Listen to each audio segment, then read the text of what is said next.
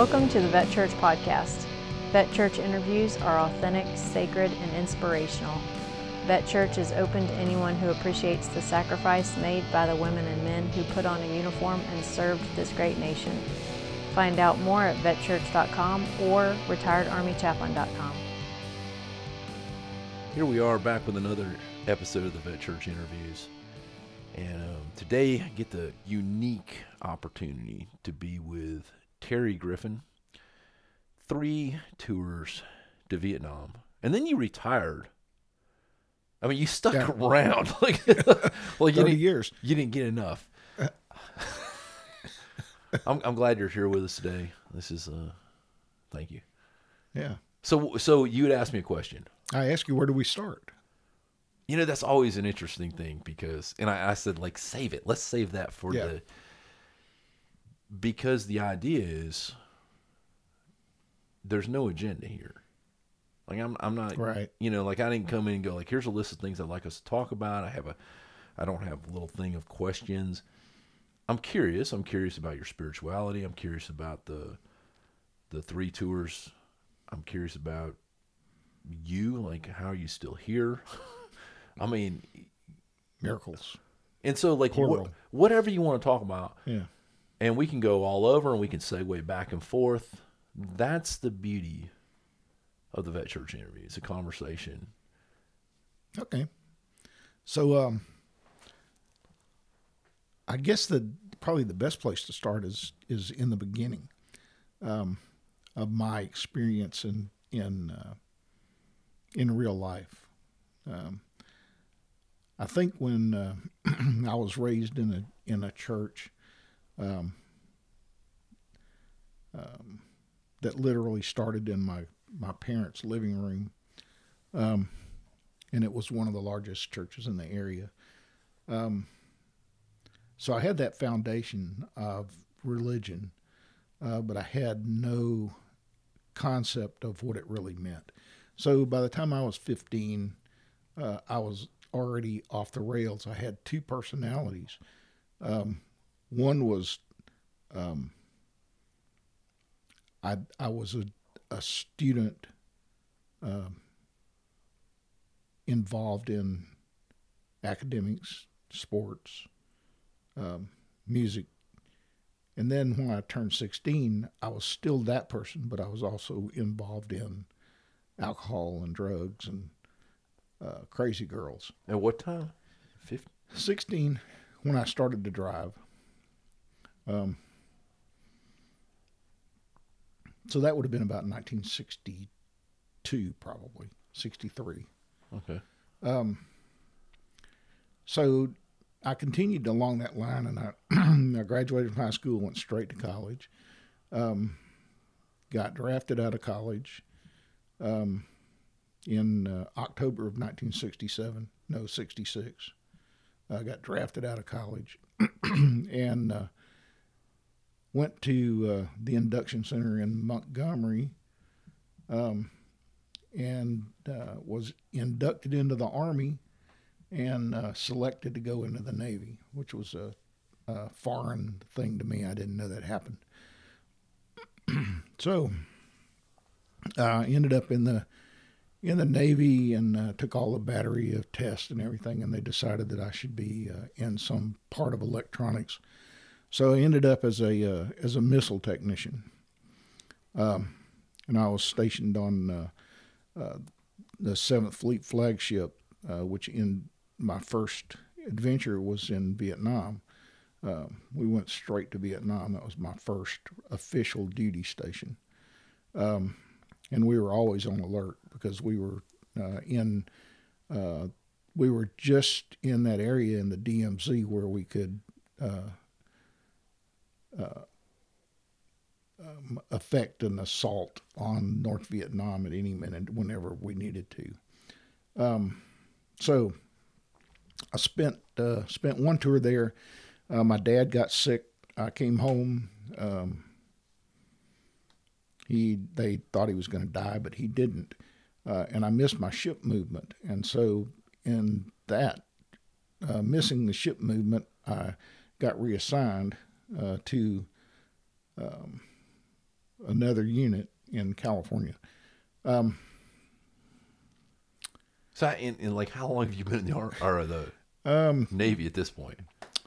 Maybe a year, a little over a year. Let's see. My first tour in Vietnam was in country was 1968. So I'd been basic training, boot camp, 16 weeks of that, 6 months of school, of electronic school, fire control technician is what they called us, and we went through that school. So a year and 2 or 3 months.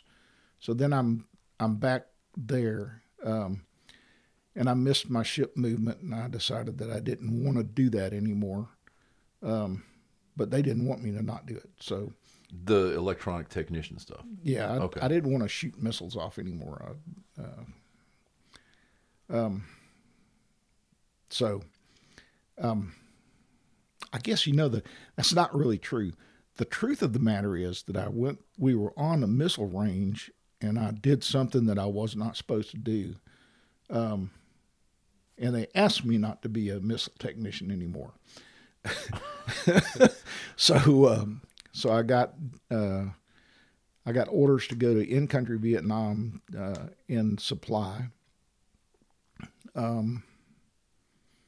So the Navy was on the ground. Oh yeah, we were all over the place in Vietnam. We had some outposts on the Mekong Delta. We had stations in Saigon, Cam Ranh Bay, Da Nang, Phuc Vinh. We had an outpost. Muc Qua we had an outpost. And there's more, but that was just out of my base in Cam Ranh. And you went to all those places. Yeah. Plus, I did some movements with the Army that were joint movements where we did some in-country stuff that was supposedly not sanctioned, but I'm sure it was. The government doesn't recognize that they do a lot of stuff. So I never have liked to talk about that because that was the war to me. When I was on the base in Cam Ranh Bay, every day, every night about 2:00, we would get attacked by mortar rounds, and you could hear it walking in. That ominous thud. It just got louder and louder and louder, and I lived in a bunker for a long time, literally. At night, that's where I lived. Encountered a lot of sappers, and on patrols we ran into a lot of North Vietnamese that we had to detain and ascertain whether they were or were not Viet Cong. Some were, some weren't. I guess it went, and that's kind of the way it went. We had no place to go, and nothing to do. It was like we had a job. Yeah. But our job was it was just kind of superficial compared to what we did when we were attacked. We were there to protect the supplies and the airplanes that we maintained and the equipment that we maintained. So it was kind of a different environment than being on a ship. On a ship, you're just kind of, you do your job, you go to bed, you get up, do your job, go to bed. So here you are. So here I am in a war that I had absolutely no idea that it was going on until I got there. In fact, when we landed in Saigon, and on the runway, we were told that they were going to momentarily stop, and 150 of us better get off in about a minute and a half because we were about to be attacked. And while we were getting off, the mortars were coming in. So that was my introduction to Vietnam. Was, holy moly, this is going to be not good. And so I thought, this is probably going to be the end here. And in fact, in May of 1967, my closest friend, lifelong friend, we grew up together from time we were 2 years old until he got drafted into the Army, and he was a gunner. And he got killed in May of 67. And that was kind of rattling for me, was that my best friend died in Vietnam, and now I'm going to Vietnam. So what's going to happen to me? You look like, even if you're sitting here telling it, you look like it's this hard to say. It is hard to say because I lost 5 friends from here that I grew up with. And I came home and I had to face all of those parents that had lost their sons. My best friend's dad couldn't look at me. He was just couldn't. I mean, and we'd done everything together, and it wasn't like that before he died.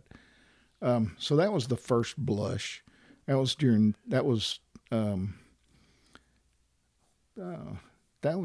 like the first thought when I landed in Vietnam was, how long am I going to live when I get here? Well, especially since you only got 20 seconds to get off the plane. Well, it was longer than that, but it just seemed like it was like, okay, everybody gets pushed out of the bus here, and we all had our flak jackets and helmets and M16s and everything, and we were getting out. So to move forward, I went to Cam Bay, which was not the first 3 days there. It was quiet. There was not a lot going on. They were flying F-4s out, and we had a squadron of surveillance planes, Navy surveillance planes, and they were flying in and out, and it just seemed kind of like everything was okay. And then all of a sudden, there was a war going on, and that was a real shock because I had not experienced that. You mean all of a sudden? It's like all of a sudden it's like, hey, there's a war going on here. This is not paradise. I'd been through in preparation to go to Vietnam. They sent the Navy guys with the Marines to.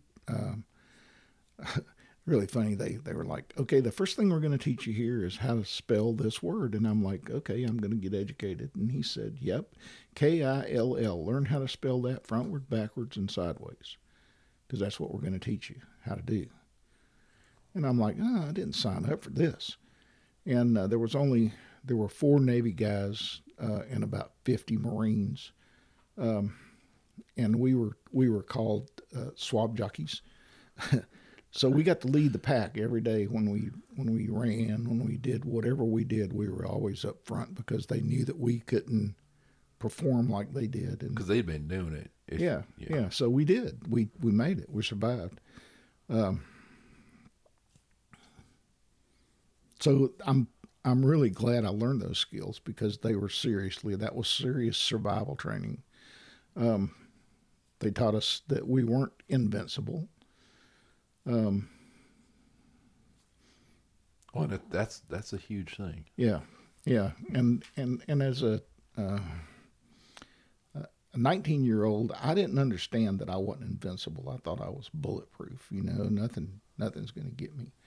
But that was the farthest thing from the truth. It was like reality set in. I started seeing people die. People absent, they didn't come back. So what happened? Well, they died. And then I guess in all of that, I had to find some kind of escape. And my escape was that I was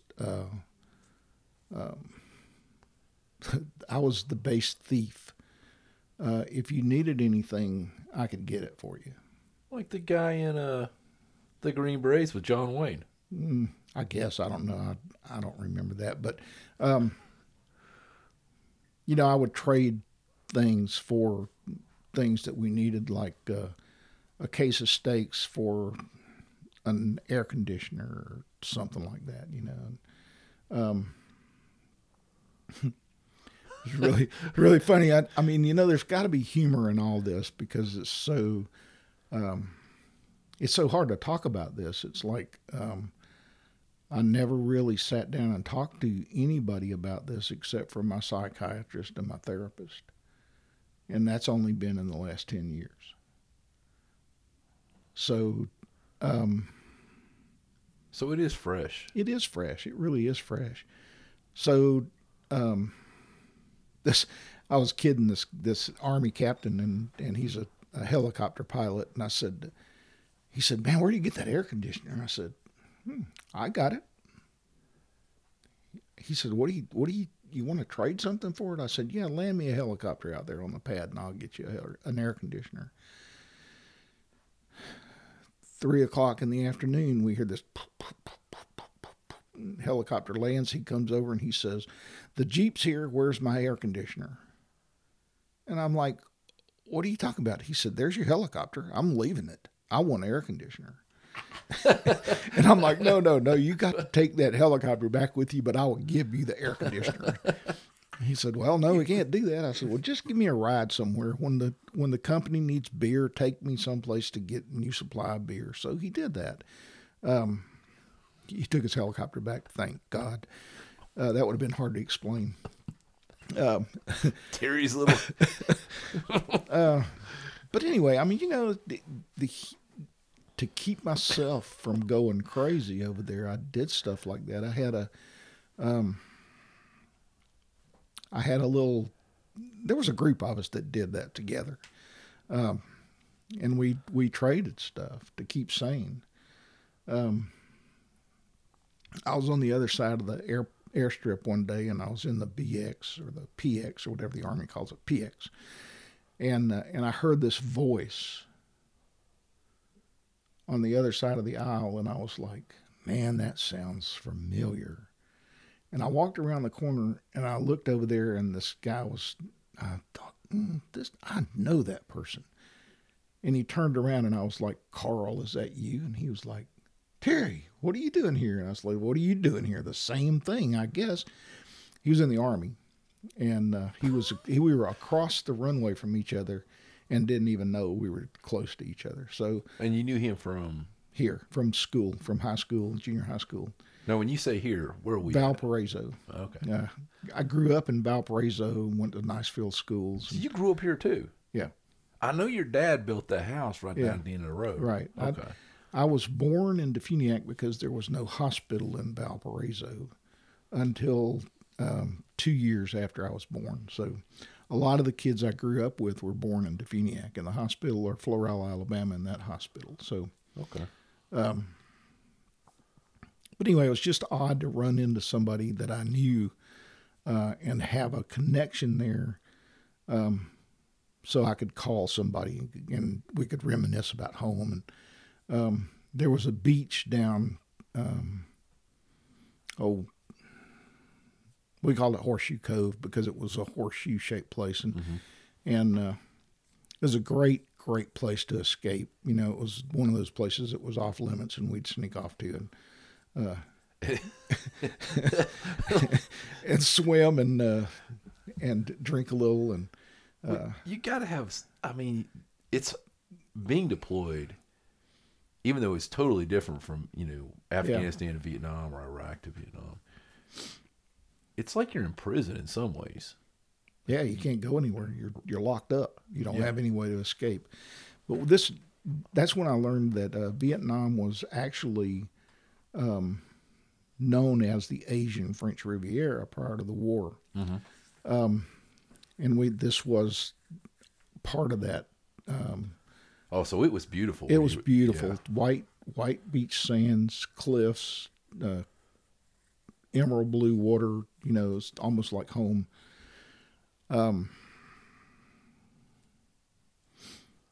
Fortunately, we never got caught out, because we'd go in the middle of the day, and under the guise of him coming to see me or me going over there to get something or something, well, we'd go down and go swimming, and ride around on the beach and have a good time. And so he finally got transferred home. So I didn't have anybody to hang out with. So is he around here now? No, he passed away about let's see, it's been 4 years now. He had complications from Agent Orange. Man. When we were traveling together, I would go do stuff with the Army, and we were on Highway 1, and several times we got sprayed by Agent Orange, just being in the wrong place at the wrong time. And I've had a couple of Vietnam vets say that, a couple on the podcast even. What does that mean? Like, you're sitting there and they come right over the top of you and they're just dumping it like the fog truck going down around the... They're a little higher than the fog truck, but yeah, they're over you. They're flying. So you see it coming on you. Yeah, you can hear it coming. And it's like, what is that? And then all of a sudden you're wet. I had no idea. And Carl said, we're getting drenched. And I'm like, what are you talking about? And he said, they're spraying that defoliant. And I remember going back through that place that we went the first time, and everything around it was just gray, brown, dark, dead. Really? Yeah, everything was dead. Wow. So it really worked. It worked. It's and that's what's I'll never forget. I'm standing outside of Austin to go play some music, and the guy that guides you into an RV spot, right? He says, "What are y'all doing?" I tell him everything about Vet Church, and he pulls his leg up on it. It's cold, and he pulls up his leg, and there's this black mark going up. It's not it's not a straight line. It's kind of like you can see his legs all discolored. He said, "Doc says I ain't gonna live past this year, but Agent Orange finally got me." And we talked for quite a bit, but it's mind blowing. Yeah.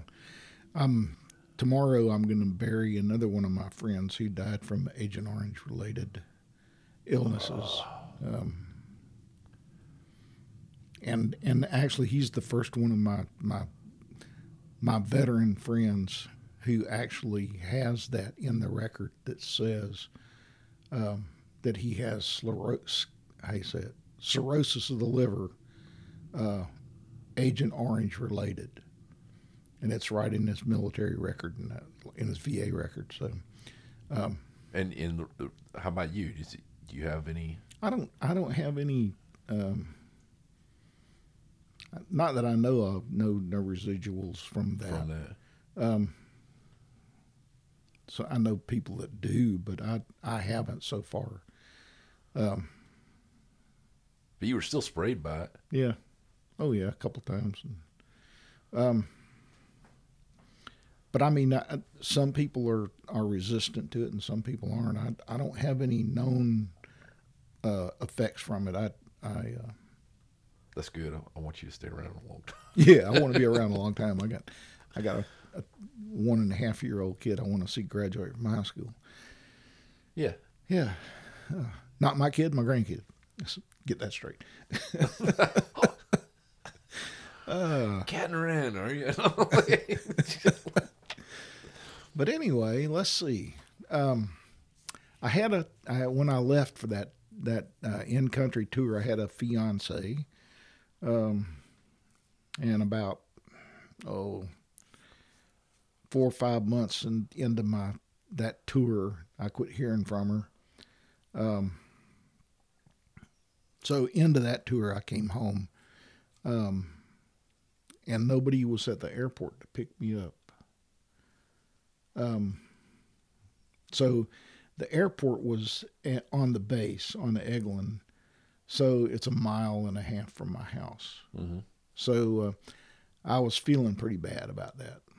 So I walked home with my sea bag and because when you transfer, you take all your stuff with you. So, yes, sir.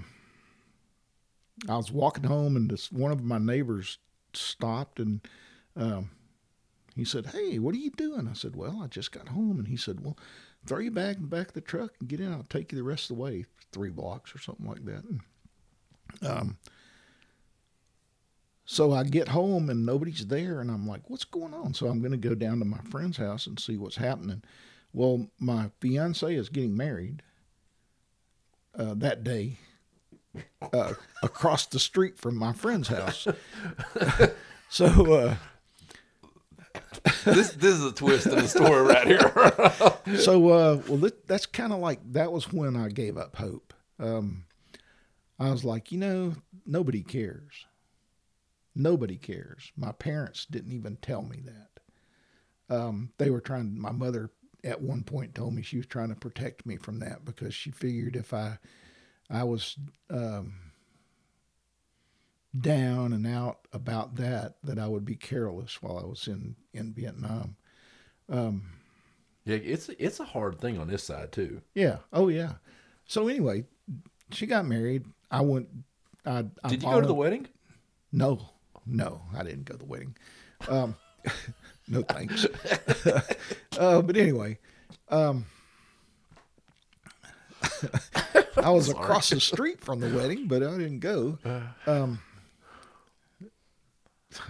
But anyway, so I kind of lost hope at that point, and I was like, well, where am I going to go next? Because when you come back, they give you an option of where you might want to go. And I said, well, just send me back. Just send me back. I'm done. Just send me back. I'll just go do another tour. Whoa. And so I went back. And it wasn't as much, there wasn't as much freedom the next time as I went back. I had a new CO, had a new boss, and there wasn't any freedom there. I was always under the microscope.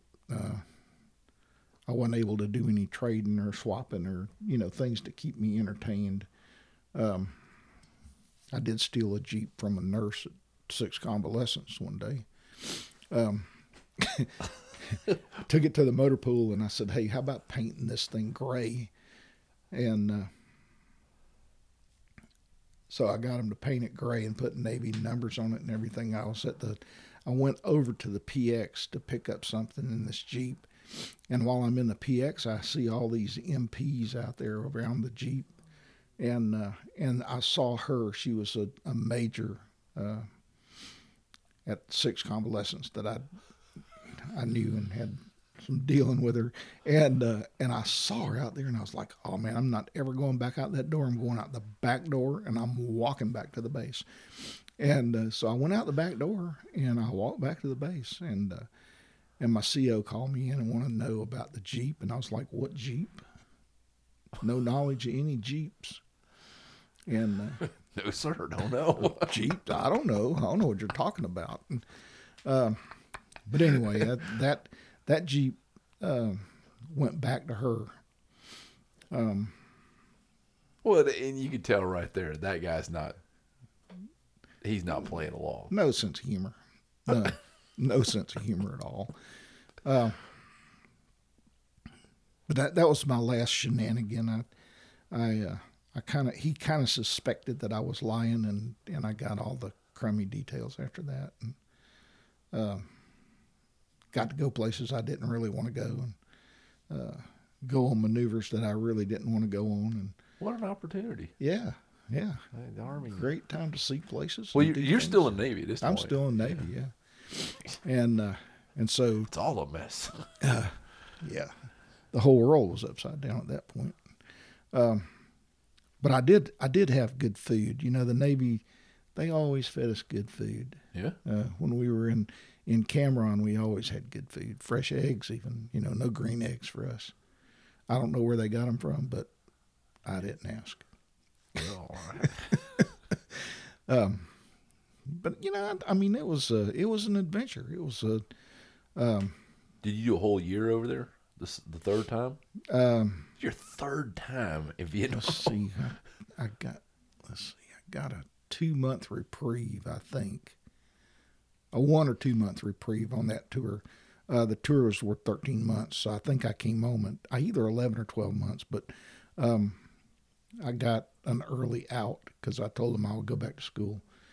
And that time they were giving you early release if you went back to school. So, Not, are you talking college? College, Okay. yeah. So I got I think it was maybe 2 months. So I got out and came home. Enrolled in college at Okaloosa Walton Junior College. I went there. And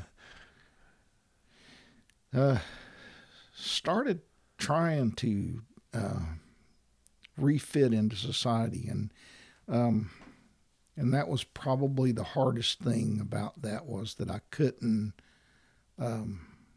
relate to the people that didn't know anything about war. So that was basically when I started drinking a lot, doing a lot of drugs. I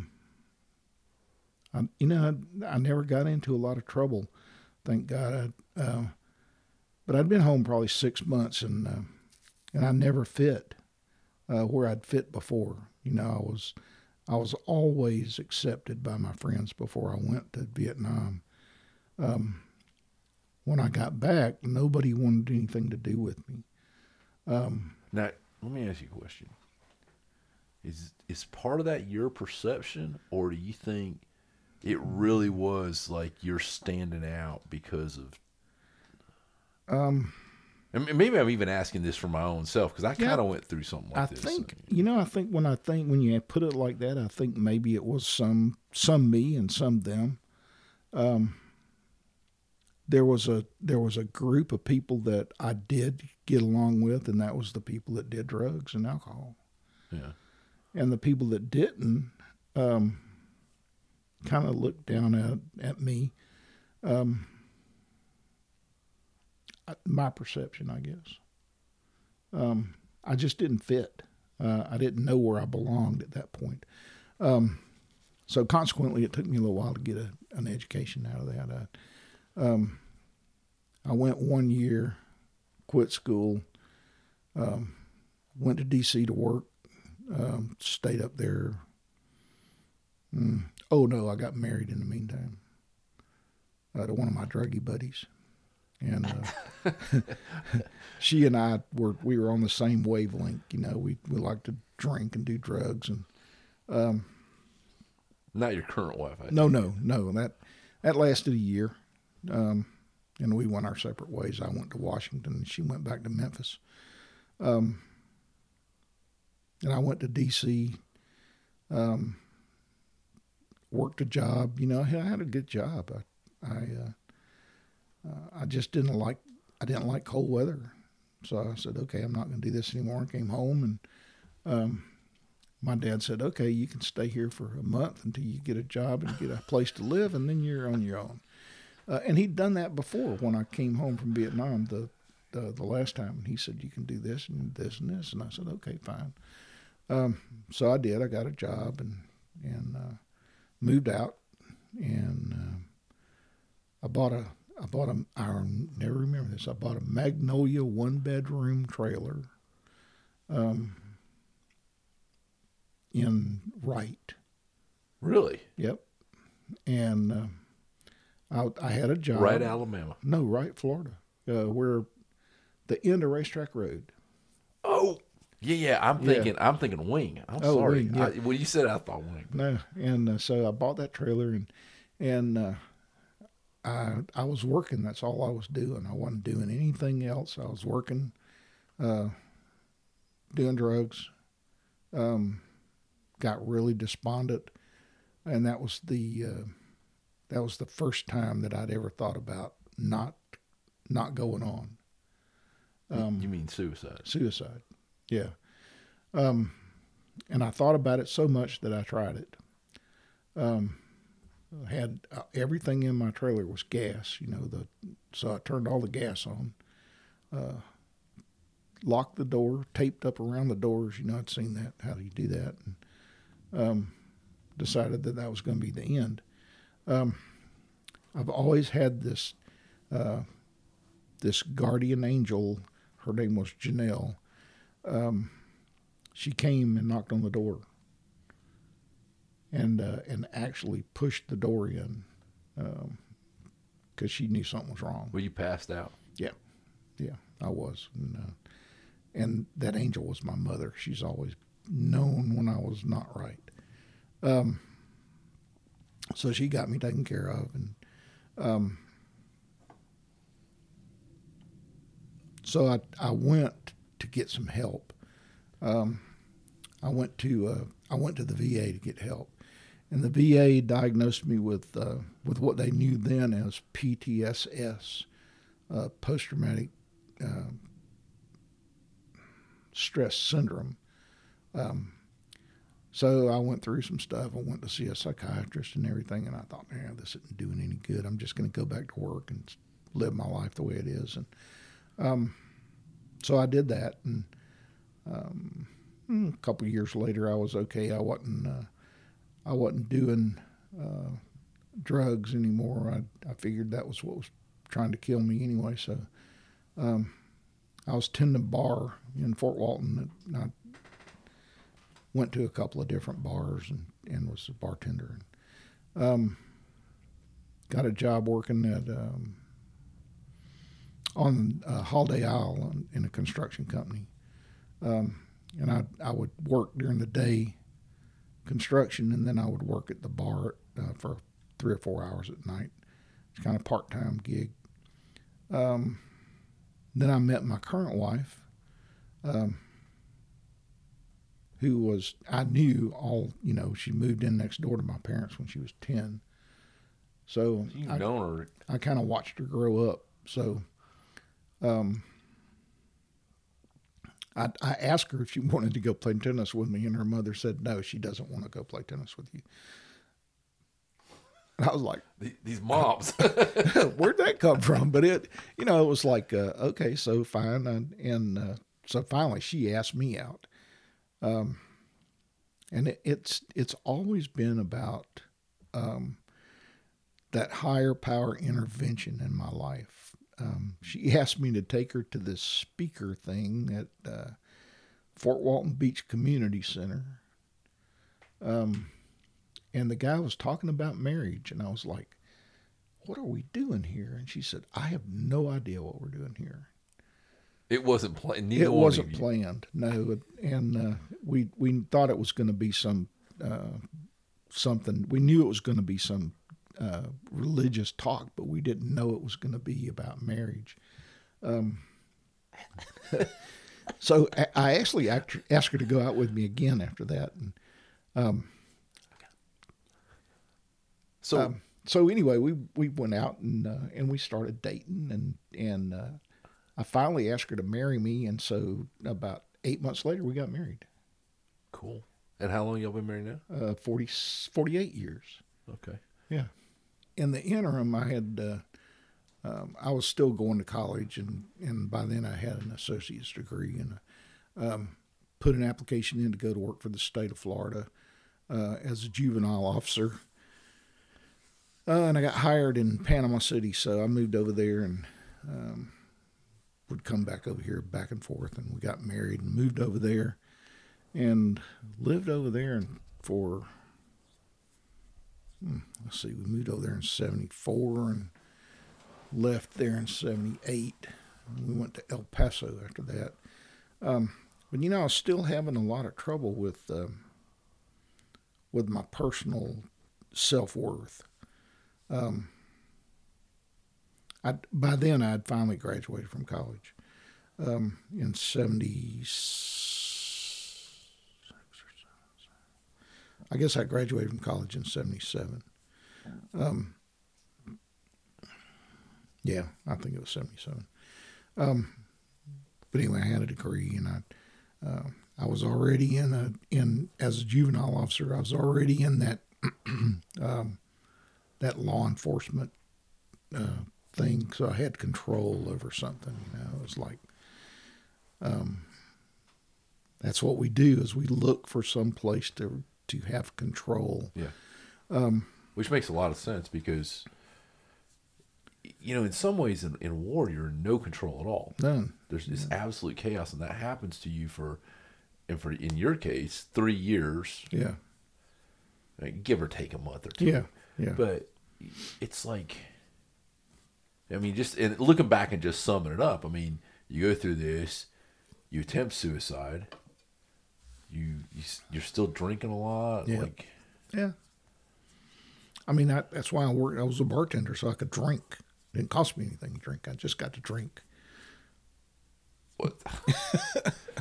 I mean, and that made perfect sense to me to do that. Was like, well, and I met girls, and I met, people, and I had some kind of social interaction, and most of the people that were in the front of the bar didn't know me, so Right. I could be. You were safe. Yeah, I was You're safe. protected. I was protected. I had a separation between me and them, and as long as I made good drinks, they were happy. So, it was always that hiding from myself. So from being a juvenile officer, I went to be a federal officer.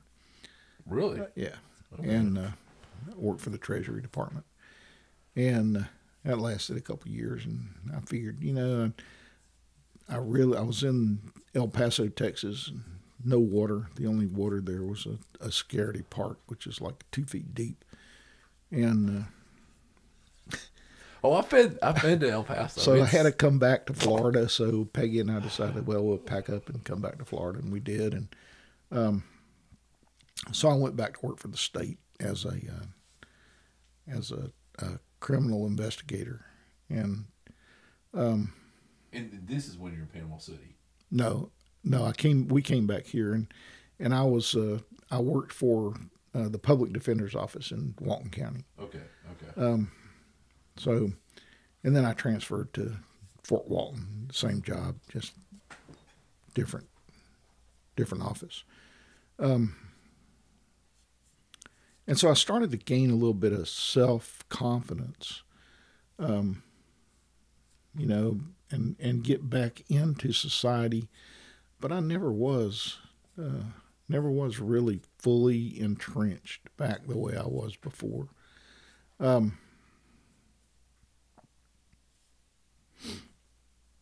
So to fast forward a couple of years, I decided that I wanted to be back in the military. So I went in the reserves. In 77. In 78. 78, somewhere around there. I went into the reserves. And so I went into the Air Force Reserves because I knew they would not send me someplace ridiculous. And they didn't.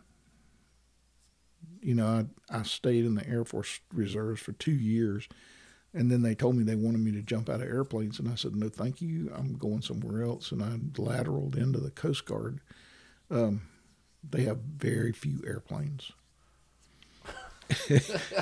And they don't expect you to jump out of any of them. So, but I really liked that because I was back in law enforcement. Yeah. I was an investigator in the Coast Guard. So, and that being back in that military environment, even though it was just once a month,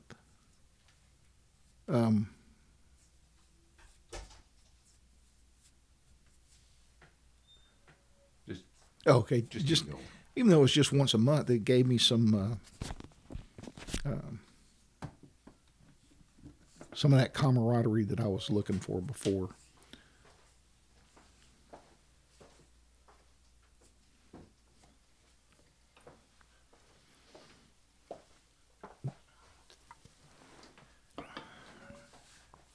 So you felt back like you were.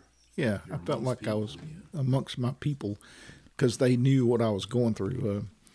We had the Coast Guard had troops in Vietnam too. So. Oh really? Oh yeah, yeah, and so I knew that we had people that were in Iraq, and we had PSU units in the Gulf of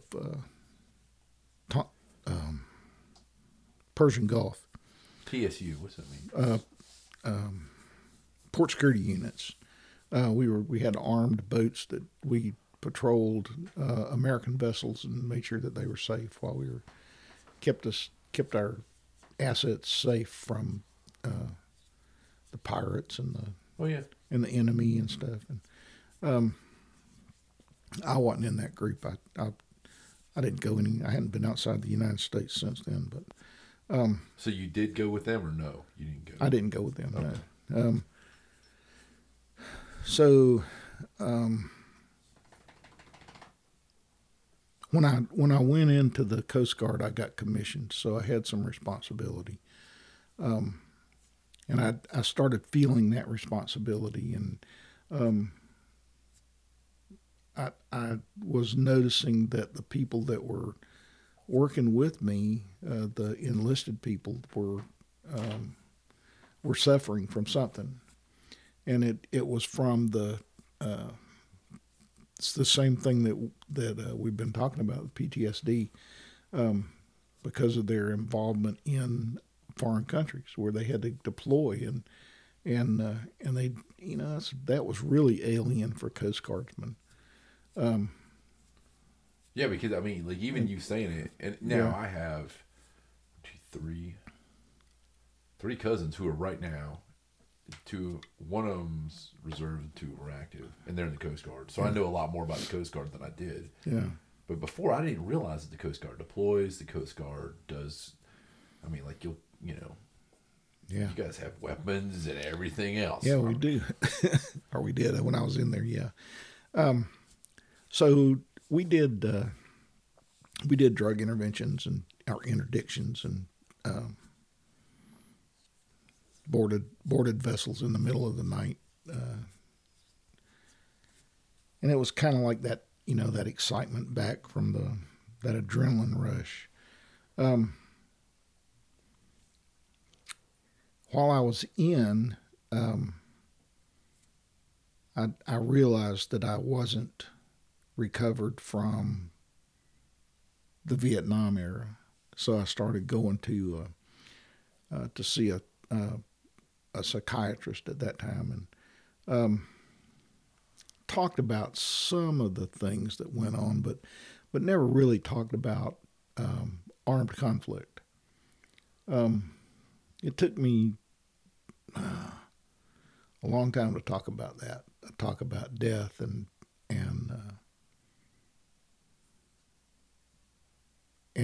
just having witnessed death on that level. I'd seen people die before of gunshot wound or something like that, but I'd never seen multiple people die in one place. I'd never seen a bunch of dead bodies and laying in a field. Never smelt burning flesh, and then all those things all of those things are experienced that were experienced in Vietnam, because you have those instances where you're in that environment where people are dying and people are on fire.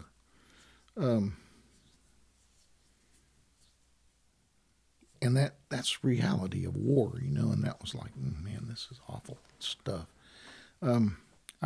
I'll regress a little bit. When I came home, when I got out of the Navy and came home, I was a big hunter before that. Mm-hmm. I didn't hunt. I didn't even pick up a gun for, at least 5 years. I'd go sit in the woods and watch deer. And think, I used to just come out here and kill these things, and there was no reason to do that. And so I didn't do it for a long time. I've only killed one animal since then, a deer. Well, while we're talking about post-traumatic stress. Yeah. I got it too. Yeah. Oh, yeah. And I really didn't understand why. Like, why do I have it? I didn't carry a weapon. I was a chaplain. I mean, I did when I was enlisted, but I didn't deploy when I was enlisted. And then, after working in the morgue and hearing hundreds of stories, like, it takes a little bit of time. And all of a sudden, all them people and all them faces are showing up in my dreams. Yeah. They're here. I mean, there's all this, and then struggling with self-worth. And like, I wasn't in control of getting out of the military. It wasn't my choice. Yeah. Like, you get hurt, and I try to stay around, and then they kick you out, and then so like all of a sudden all your control's gone, your self-worth plummets. You're trying to figure out, why am I doing what I'm doing? Who am I again? Yeah. Yeah. So, it's kind of hard to make that, even after you realize that there's a transition that you have to make maybe 20 years later. And I would talk to the psychiatrist and not tell him the truth. Still hiding behind, I guess, when we came back from Vietnam, nobody wanted us to be there to begin with. And so when we came back, if you said, "Oh, I'm a Vietnam veteran," they were like, stay away from me. I don't want anything to do with you. You were killing babies. And you heard that stuff. Oh, I heard that stuff. Yeah. And so, finally when I started talking about it, really talking about it, being honest with myself, it was easy to talk about it with a psychiatrist, but it was not easy to talk about it with anybody else. Because, I knew that whatever I said in that protected environment wasn't going anywhere. Now here you are. Now here I am. And for the whole world. Yeah. I mean, and it's like, well, I remember our base being under attack December 18th, 1969. We had a brand new kid. That's me bouncing around. Oh. We had a brand new kid come in to start his tour about a week earlier. And that was his 19th birthday. And we were going from the armory to the bunker. And we took a mortar round about, 40, 50 yards from us. And he was killed, and the kid beside him was killed. And I was behind him. And seeing that brand new kid on his birthday die was really traumatic. That was like I never talked about that. I never even acknowledged that it happened. It was like just blocked it out. Because I knew I was going home the next year. I was going home, and I was like, maybe I won't make it home. So I just was that was one of those things that just got pushed. And you pushed it back almost, how many years? Like 20 years? Yeah. Oh, yeah. So, like, this is all about hope, man. Yeah, it is all about hope. And how do you talk somebody? Oh, go ahead. When I started to let go and meet other veterans that were in the same place I was, that's when I started to have hope. Yeah. That's when I started to have hope. I was encouraged that they were okay and I might be okay. And I got into a 3 or 4 of us started meeting and talking about the periphery. We never talked about the real stuff. We talked about everything around it. The funny stuff, the But stuff it that's was safe. Yeah, but it was veterans talking to other veterans, and being safe. We knew we could say whatever we wanted to, and nobody was going to look down their nose at us and go, "Okay, you're just making stuff up." And That's why I love that PTSD group I was in. yeah, I mean I heard some horror stories that that I know are the truth. And if those guys, I figured, if those guys that were in real combat, if they were two of these guys were pinned down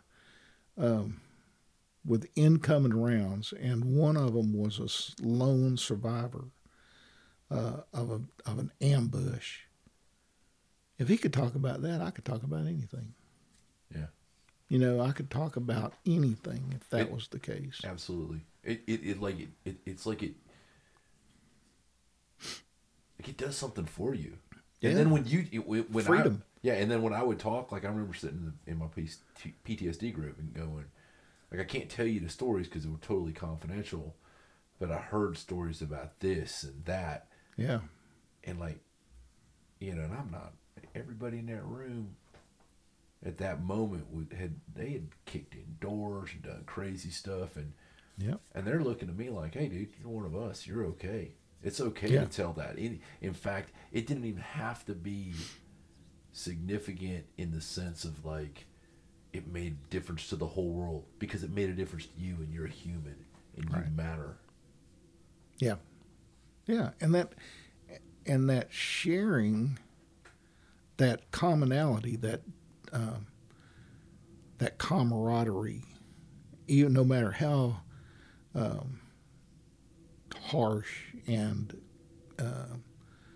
harming it was to our being, to get it out, to give it freedom, to give me freedom to let go of that.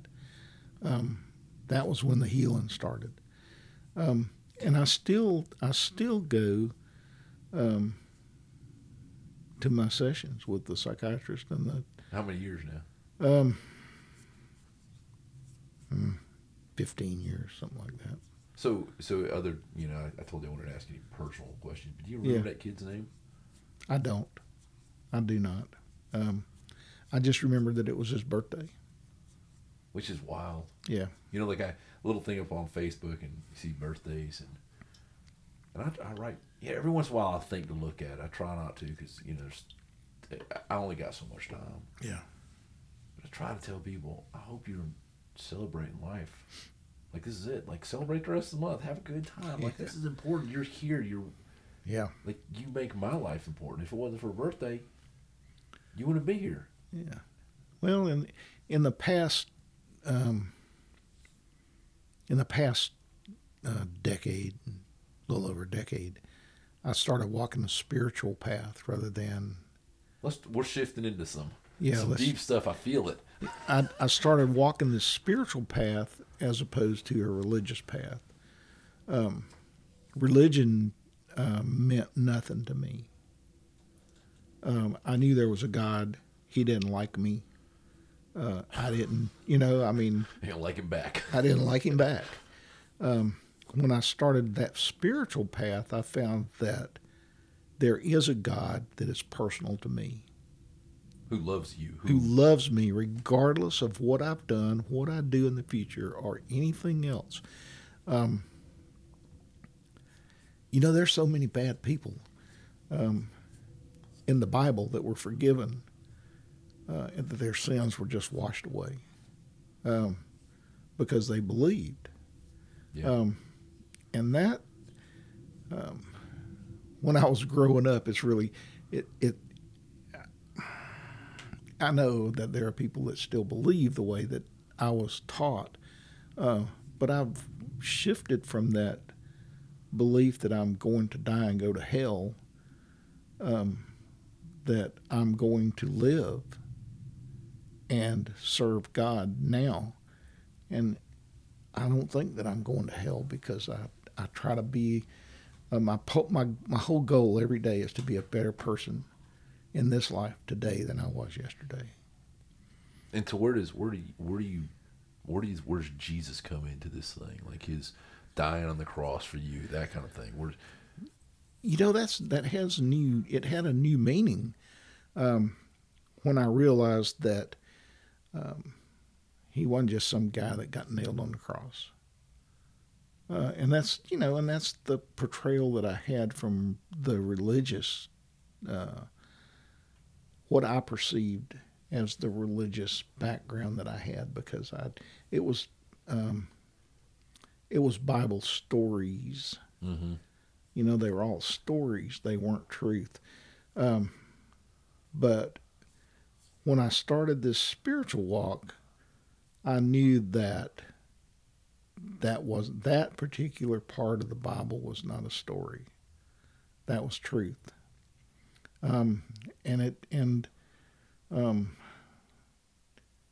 It says in the Bible, if you believe and you receive Christ as your Savior, then you're okay. Yeah. My words. No, that's pretty good summary for all of us. And I have to do that. I have to take that. The Christianity is not. It's not just a big ball to me anymore. It's personal. I have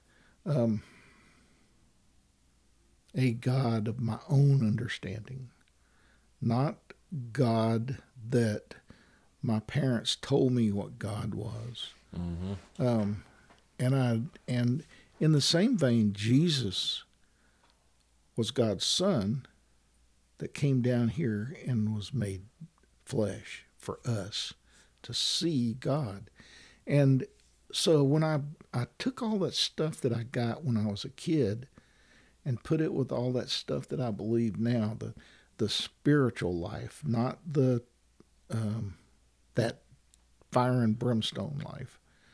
When I put that, I believe in the Ten Commandments. I believe that Jesus died to save me. I believe that he rose from the dead. I believe that he walks among us today in the flesh. Oh, yeah. I do too. And I also believe that I can see, and I do see, Jesus and God in people today. It's not a myth. It's not a mystery. It's a reality that he's here. And had I not gone through that and started to believe that way, we wouldn't be sitting here now. Because I would have still been in that place where everything was just a bunch of baloney. It was just made up stuff, and the church. And this is just the way I thought back then, and I don't think that way now. The church was just out there to get your money, so the guy that was standing up in front of the church could get a brand new suit next week and drive a Cadillac. Well, I don't believe that now. I have friends who are ministers, and I can see that they were and are dedicated to carrying the message. They're the real deal. They're the real deal. Yeah. And unfortunately, I was introduced to the not real deal. Or maybe my judgment is that they were not the real deal. When I was growing up, there was an evangelist that said, put your hand on the TV and you're going to be clean and saved. And oh, yeah. I don't know how many times I get compared to a guy down the road from here that has a lot of money. Yeah. And that's all I hear about. And I'm like, yeah. Okay, Well, I mean, and we're all human. We all make mistakes. I've seen one of my closest friends in the past was an Episcopal priest, and he was just as human as me. Mm-hmm. We told jokes. Sometimes we told off-color jokes, which was something that I'd never heard a man of God tell a joke, or an off-color joke anyway. Well, it's just as funny. It's just as funny. I mean, it may have been more funny, but I mean, it's just it's reality. And once I found out that I let go of all of that stuff that I'd been bundling up inside of me, and I could share it with another human being, really share my feelings and my experiences in life, not just in war, but in life itself. We struggle. We're always in a war. I absolutely feel that way. Just because we're not getting shot at doesn't mean that we're not. And I think that once I could turn that around and refocus on what I learned in war, I have a better survival plan now than I did before.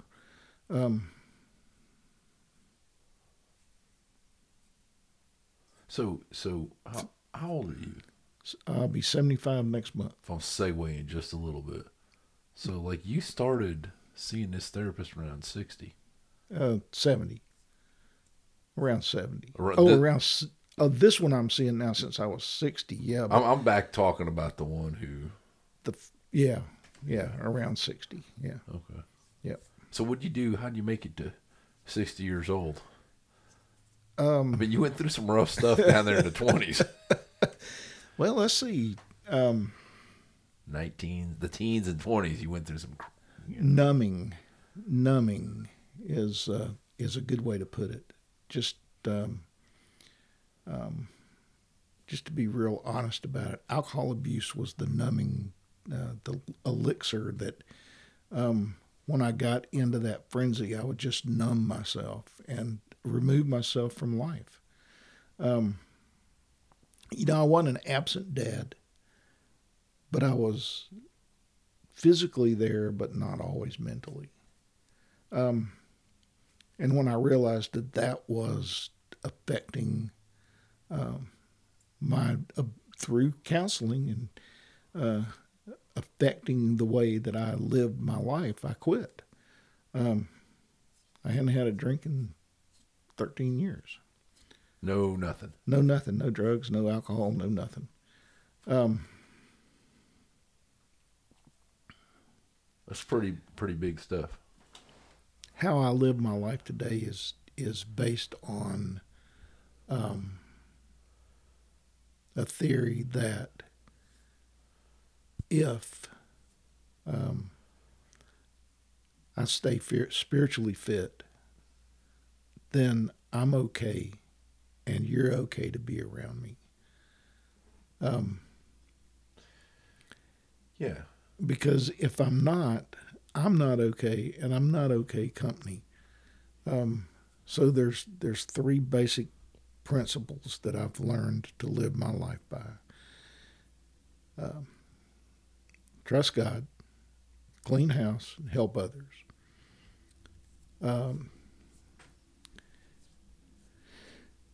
If I can live my life doing no harm to other people, which is is a lofty dream. Oh yeah, because it. But it's I've learned that if I offend someone and I know it, that I need to immediately make some kind of amends for that. Yeah, don't wait because they don't might wait. not be here. Don't wait because they might not be here when you go to try to do that. So, basically, all of those experiences in my past have brought me to where I am today, where I can sit down with you and talk about the hope that I've been given through that spiritual walk, and it's nothing else. It's not that. There was a time in my life where I sat and yelled at God, take me away, just take me. Today, if I'm going to yell at God, it's going to be use me. Let me help somebody else. So I have absolutely no regrets about being in war. Um, I think everything that we go through in life is a lesson. I think that every time I get down and I get back up, I get back up because someone has instilled in me hope that if I get back up, I'm going to be a better person today than I was yesterday. It's very much in the present. A dear friend of ours says, in the now. Yeah. We're in the now. Yep, exactly. I try not to live in the past. I try not to get ahead of myself. And I do try to live in the now. And it's worked so far. Well, it's you're talking about you've got grandkids, you're clean and sober. We talked about war, but there's one thing we didn't talk about that I think it might seem mundane to you. Okay. But it's not mundane to me. And I think it's not mundane to me because if you go to a party, and I'm saying this for anybody listening, anything, you go to a party, you get introduced, hey, here's Tony. Hey, Tony, I'm Jill. And Jill meets Tony, and the first thing they say is, what do you do? And you made it like, we've talked about, like, we talked about the alcohols and drugs and, like, a couple of weird relationships, and then why you didn't just walk into that wedding. but Yeah. But like there was this other time. There's like, well, your dad says, "Hey, I'm putting a mark on the wall," and really that mark on the wall is to protect you and him. Right. And you had a month, and you got to figure this out. And so, like in the month, you're like, okay, so now I got to go make money. You talked about working in a bar, but I know you did a whole lot of other stuff. Oh yeah. Oh yeah. And so, what was that like? What was this idea of like I'm gonna go do? Because you're super creative, like. And, like, I don't know if you wanted me to bring this out, but, like, you have these awesome cars. Yeah, yeah. Like, let's talk about that a little bit. This is super fun stuff. Yeah. Well, cars were my outlet. That was from a way for me to express my creativity.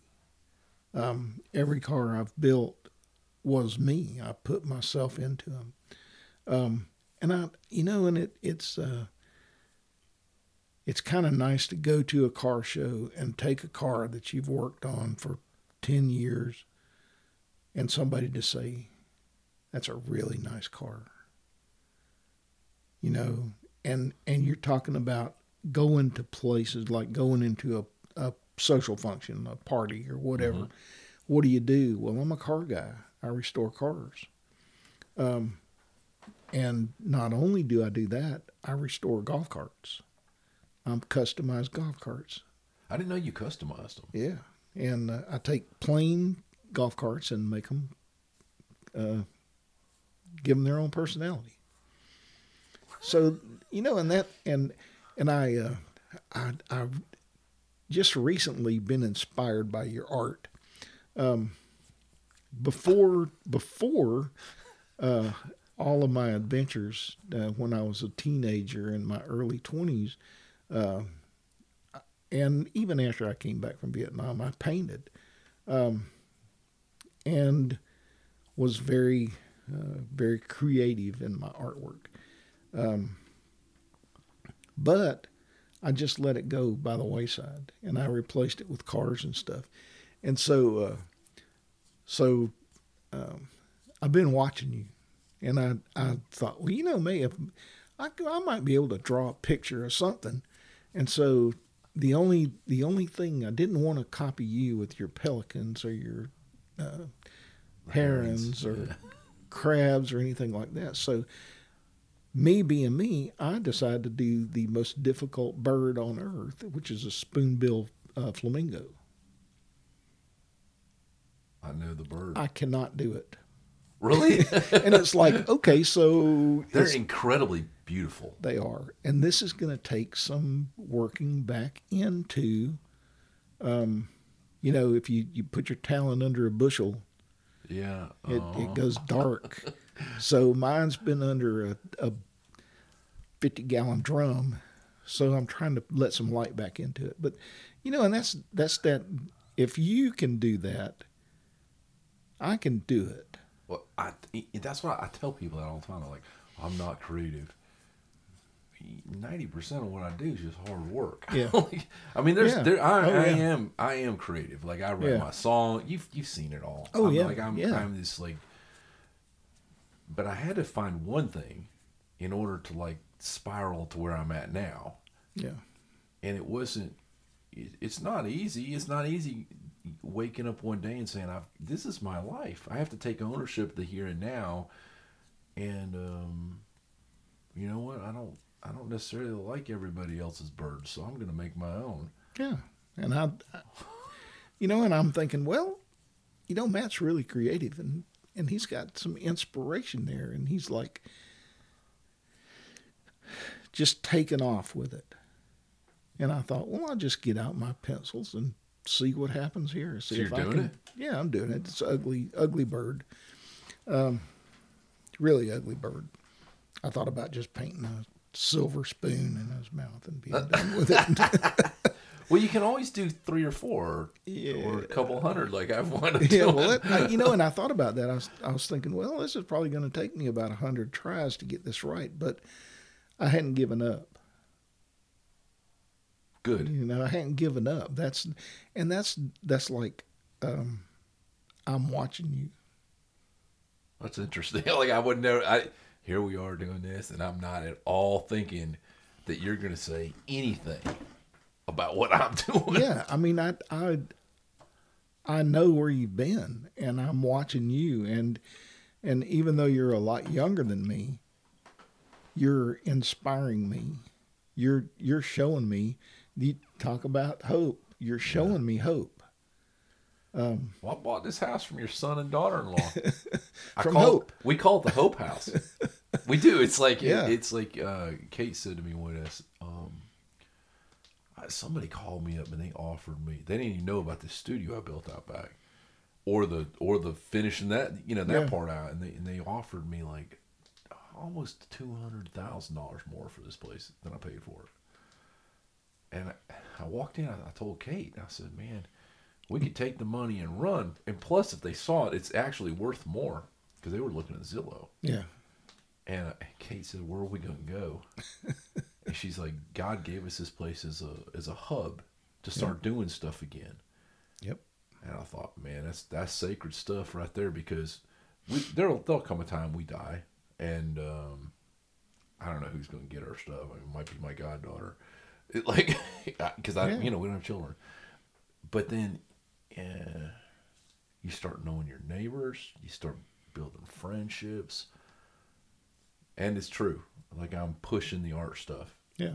Like Hope, she's a great painter. Yeah, she is. And I cannot wait. Like, she told me, when you get everything done, make sure I come down, because I want to talk to you about oils. And yeah. You want to talk to me? Like, I want to talk to you. Like, I've seen some of the stuff you've done. It's interesting. Well, I know you borrowed that. You got my airbrush stuff. I've been spraying mess. So. Did you try it though? Did it work? Yeah, it works. I just don't know how to use it. Well, you see, that was one of the beauties of me starting out. I didn't know what I was doing. Right. Like, I'm colorblind, so I'm mixing. Sometimes people are like, where do you come up with that color? What's it look like to you? I'll ask them and they'll tell me, and I'm like, oh, I don't look like what it means. Okay, that's good. I like that color. I'll just stay with it. But the cars, like that. Man, that VW. Did you sell that thing? I did. Oh, no way. It went.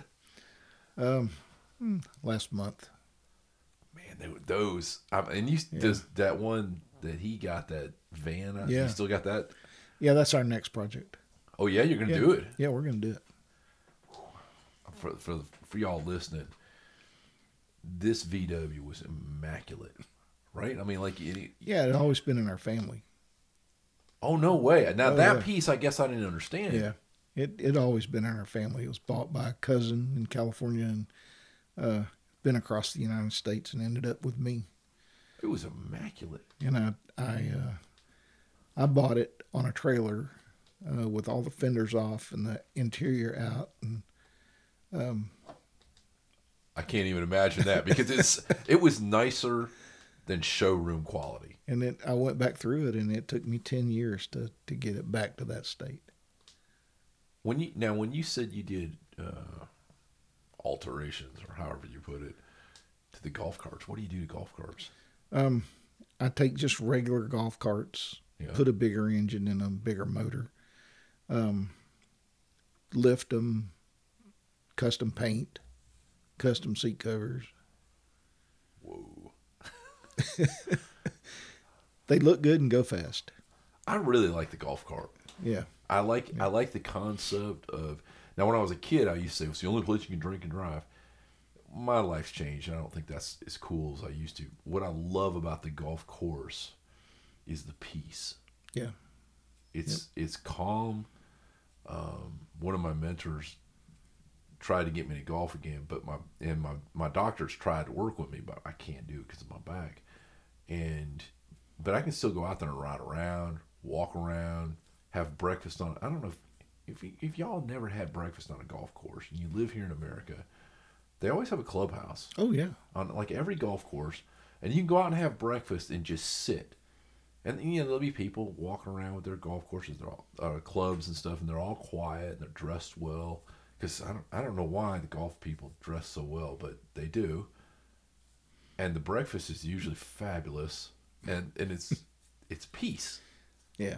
And then here comes Terry's souped up. Well, as golf when it first started to take off in America, there was the coat of tan that was the envy of all amateur golfers. Was the before the green PGA golf jacket, it was tan. I didn't know this. All the country clubs had tan jackets. They wore camel hair tan jackets. So I guess it's just it's a gentleman's sport is where it started. So I played until I got tired of playing, and my friends have been trying to get me to go back and play golf, and I just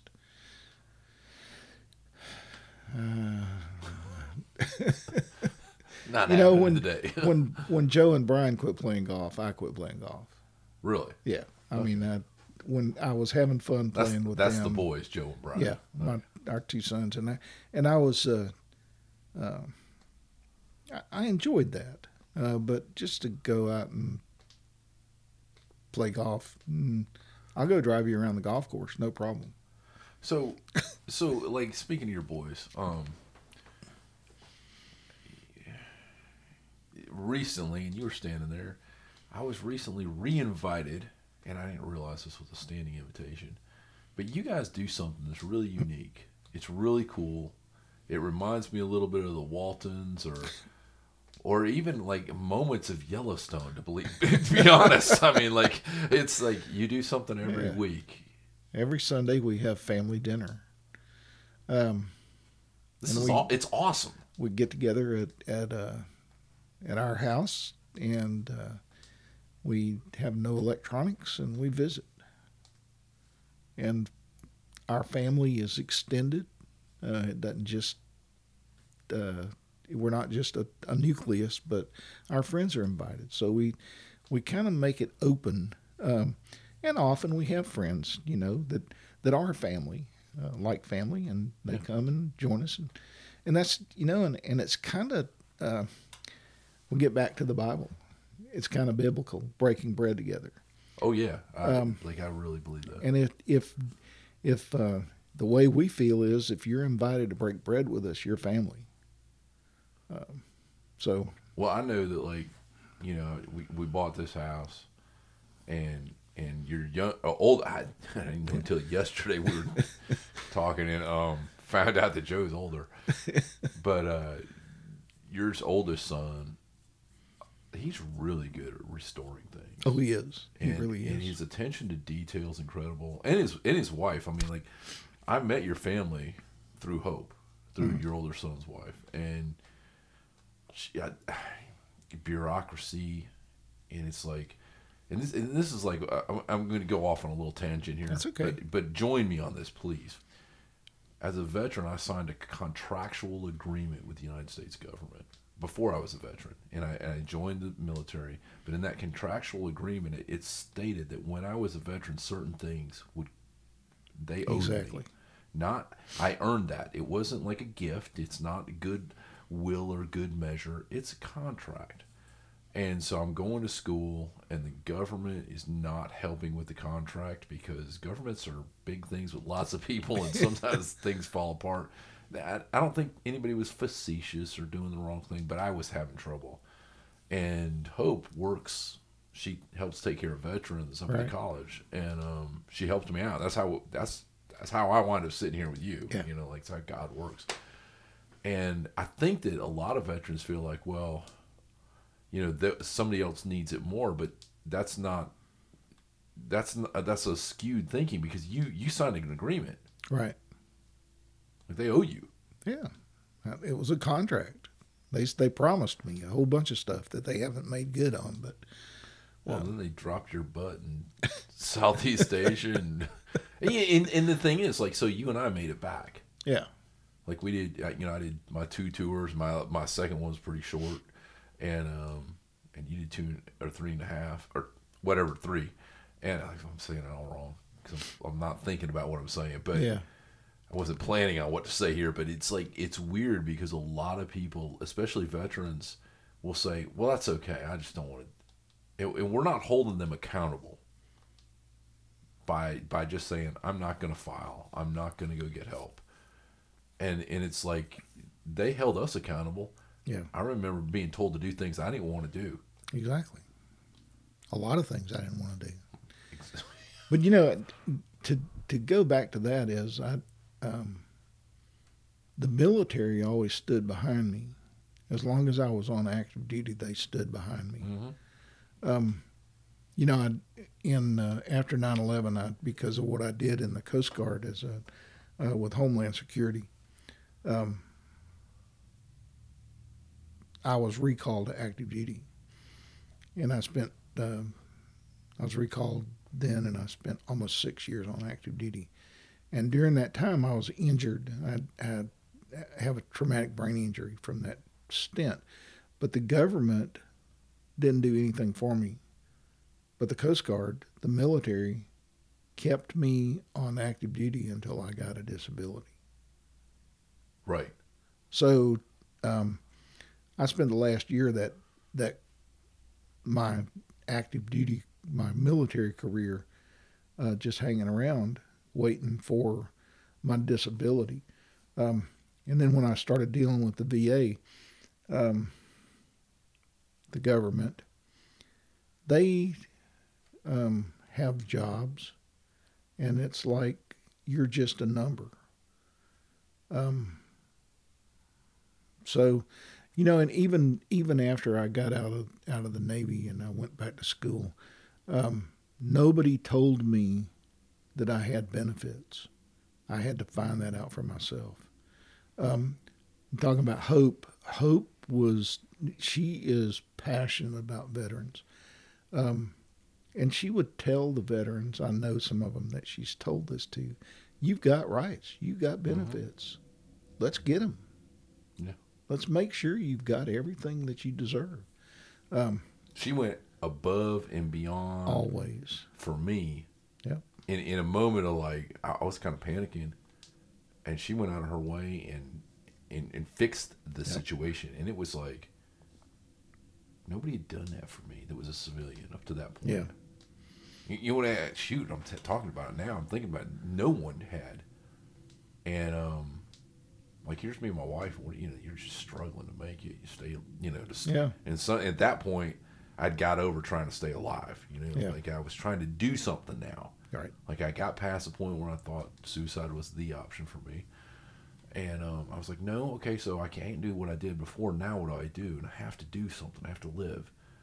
And then I run into this wall, and there was hope saying, it's gonna be okay. I'm gonna work with you. I'm gonna journey with you in this. And she did. Yeah. Oh yeah. Yeah. Like, She's missed a lot of family dinners because of that. really? Oh yeah. Yeah. Because she's been working for some veteran that didn't get it and that needed help, and not our Sunday family dinners, but with her family. I mean, she works overtime doing that.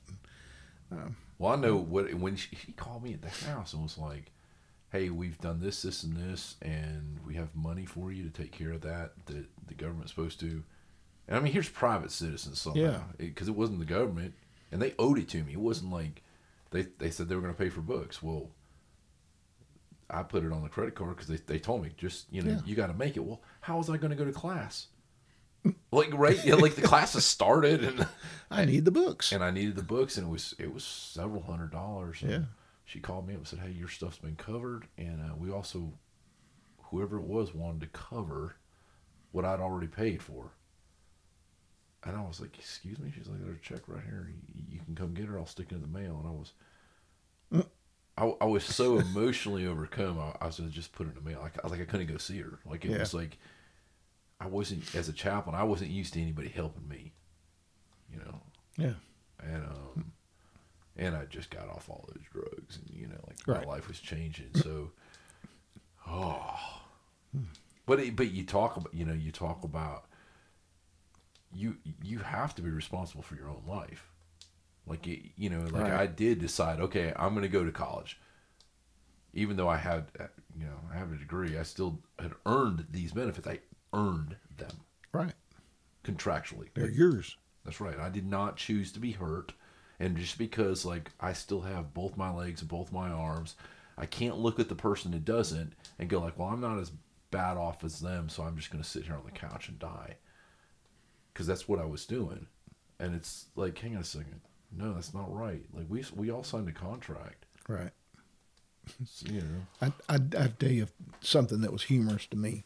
When I was filing for my benefits for my traumatic brain injury, I was talking to the VA rep, and he said, this is what he said to me.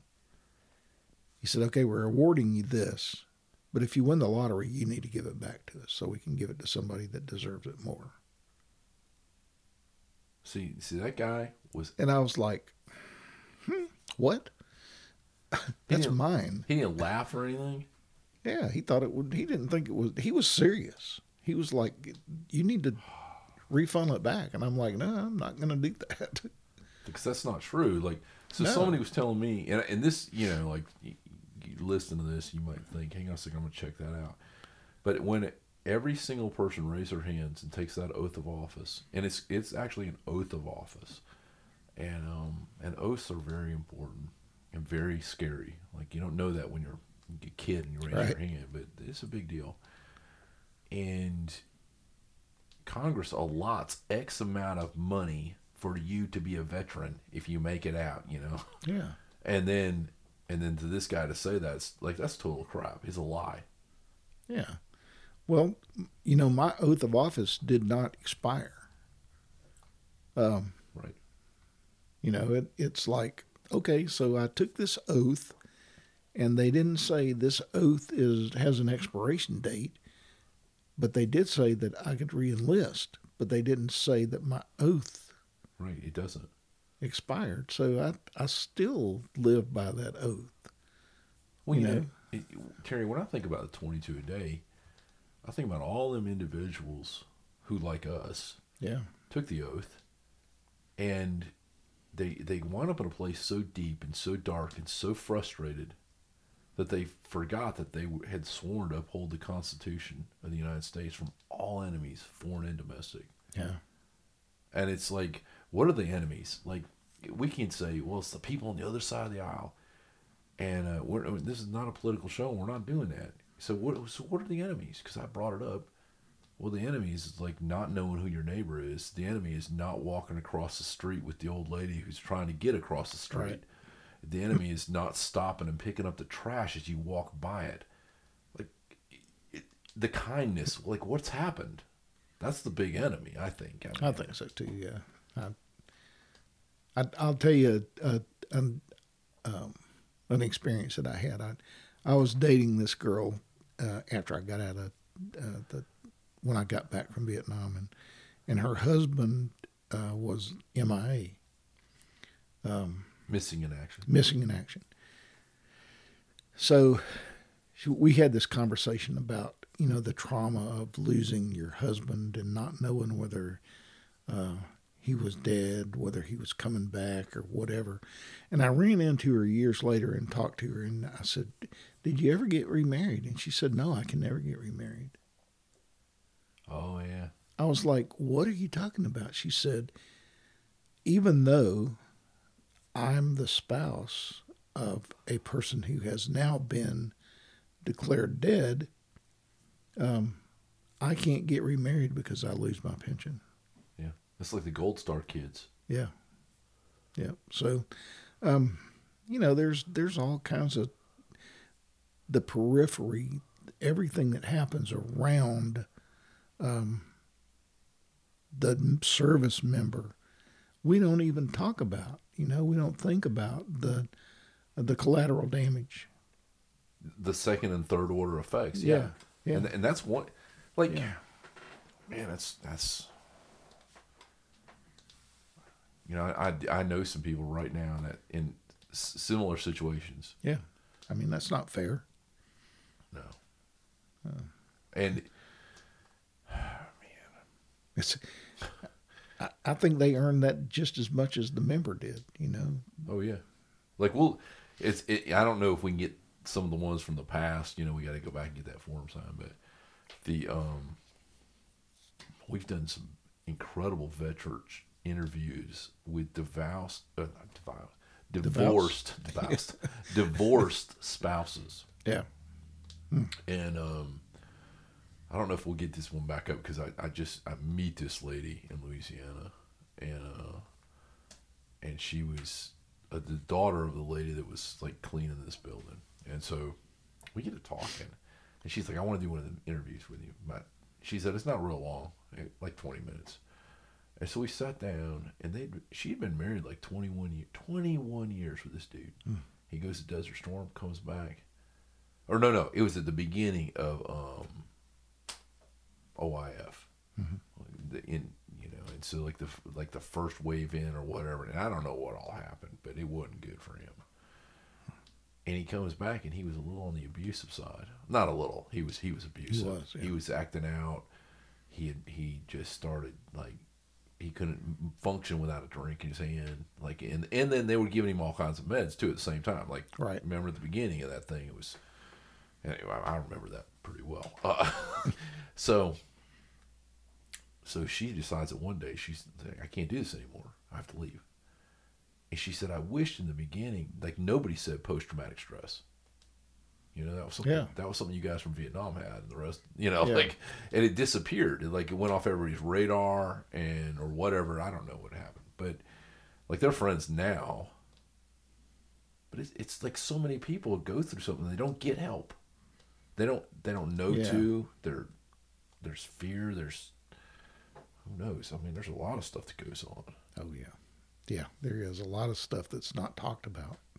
But I thought it was so cool because she's as much as our tribe.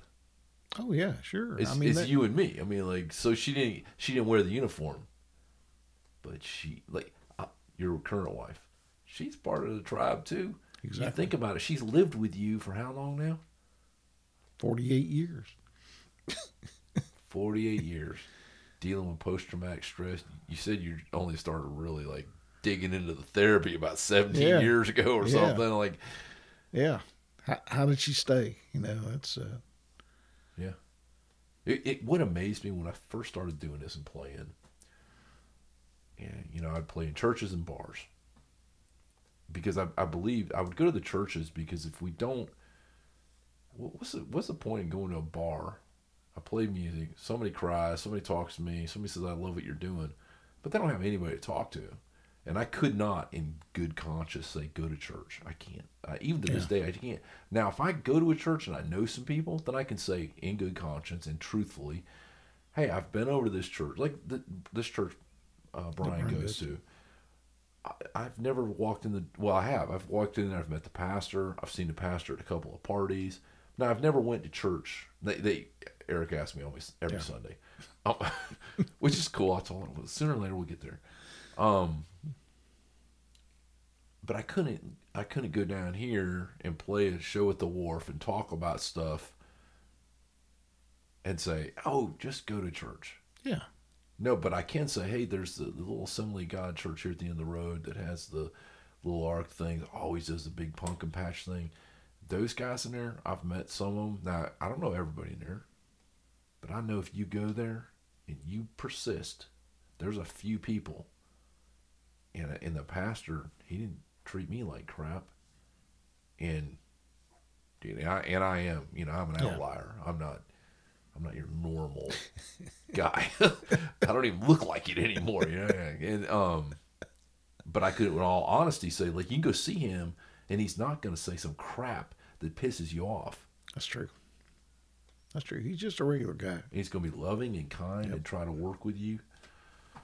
I think that's like when you said earlier in the interview, you said it took me something to go and sit and talk, and then it stayed in this room.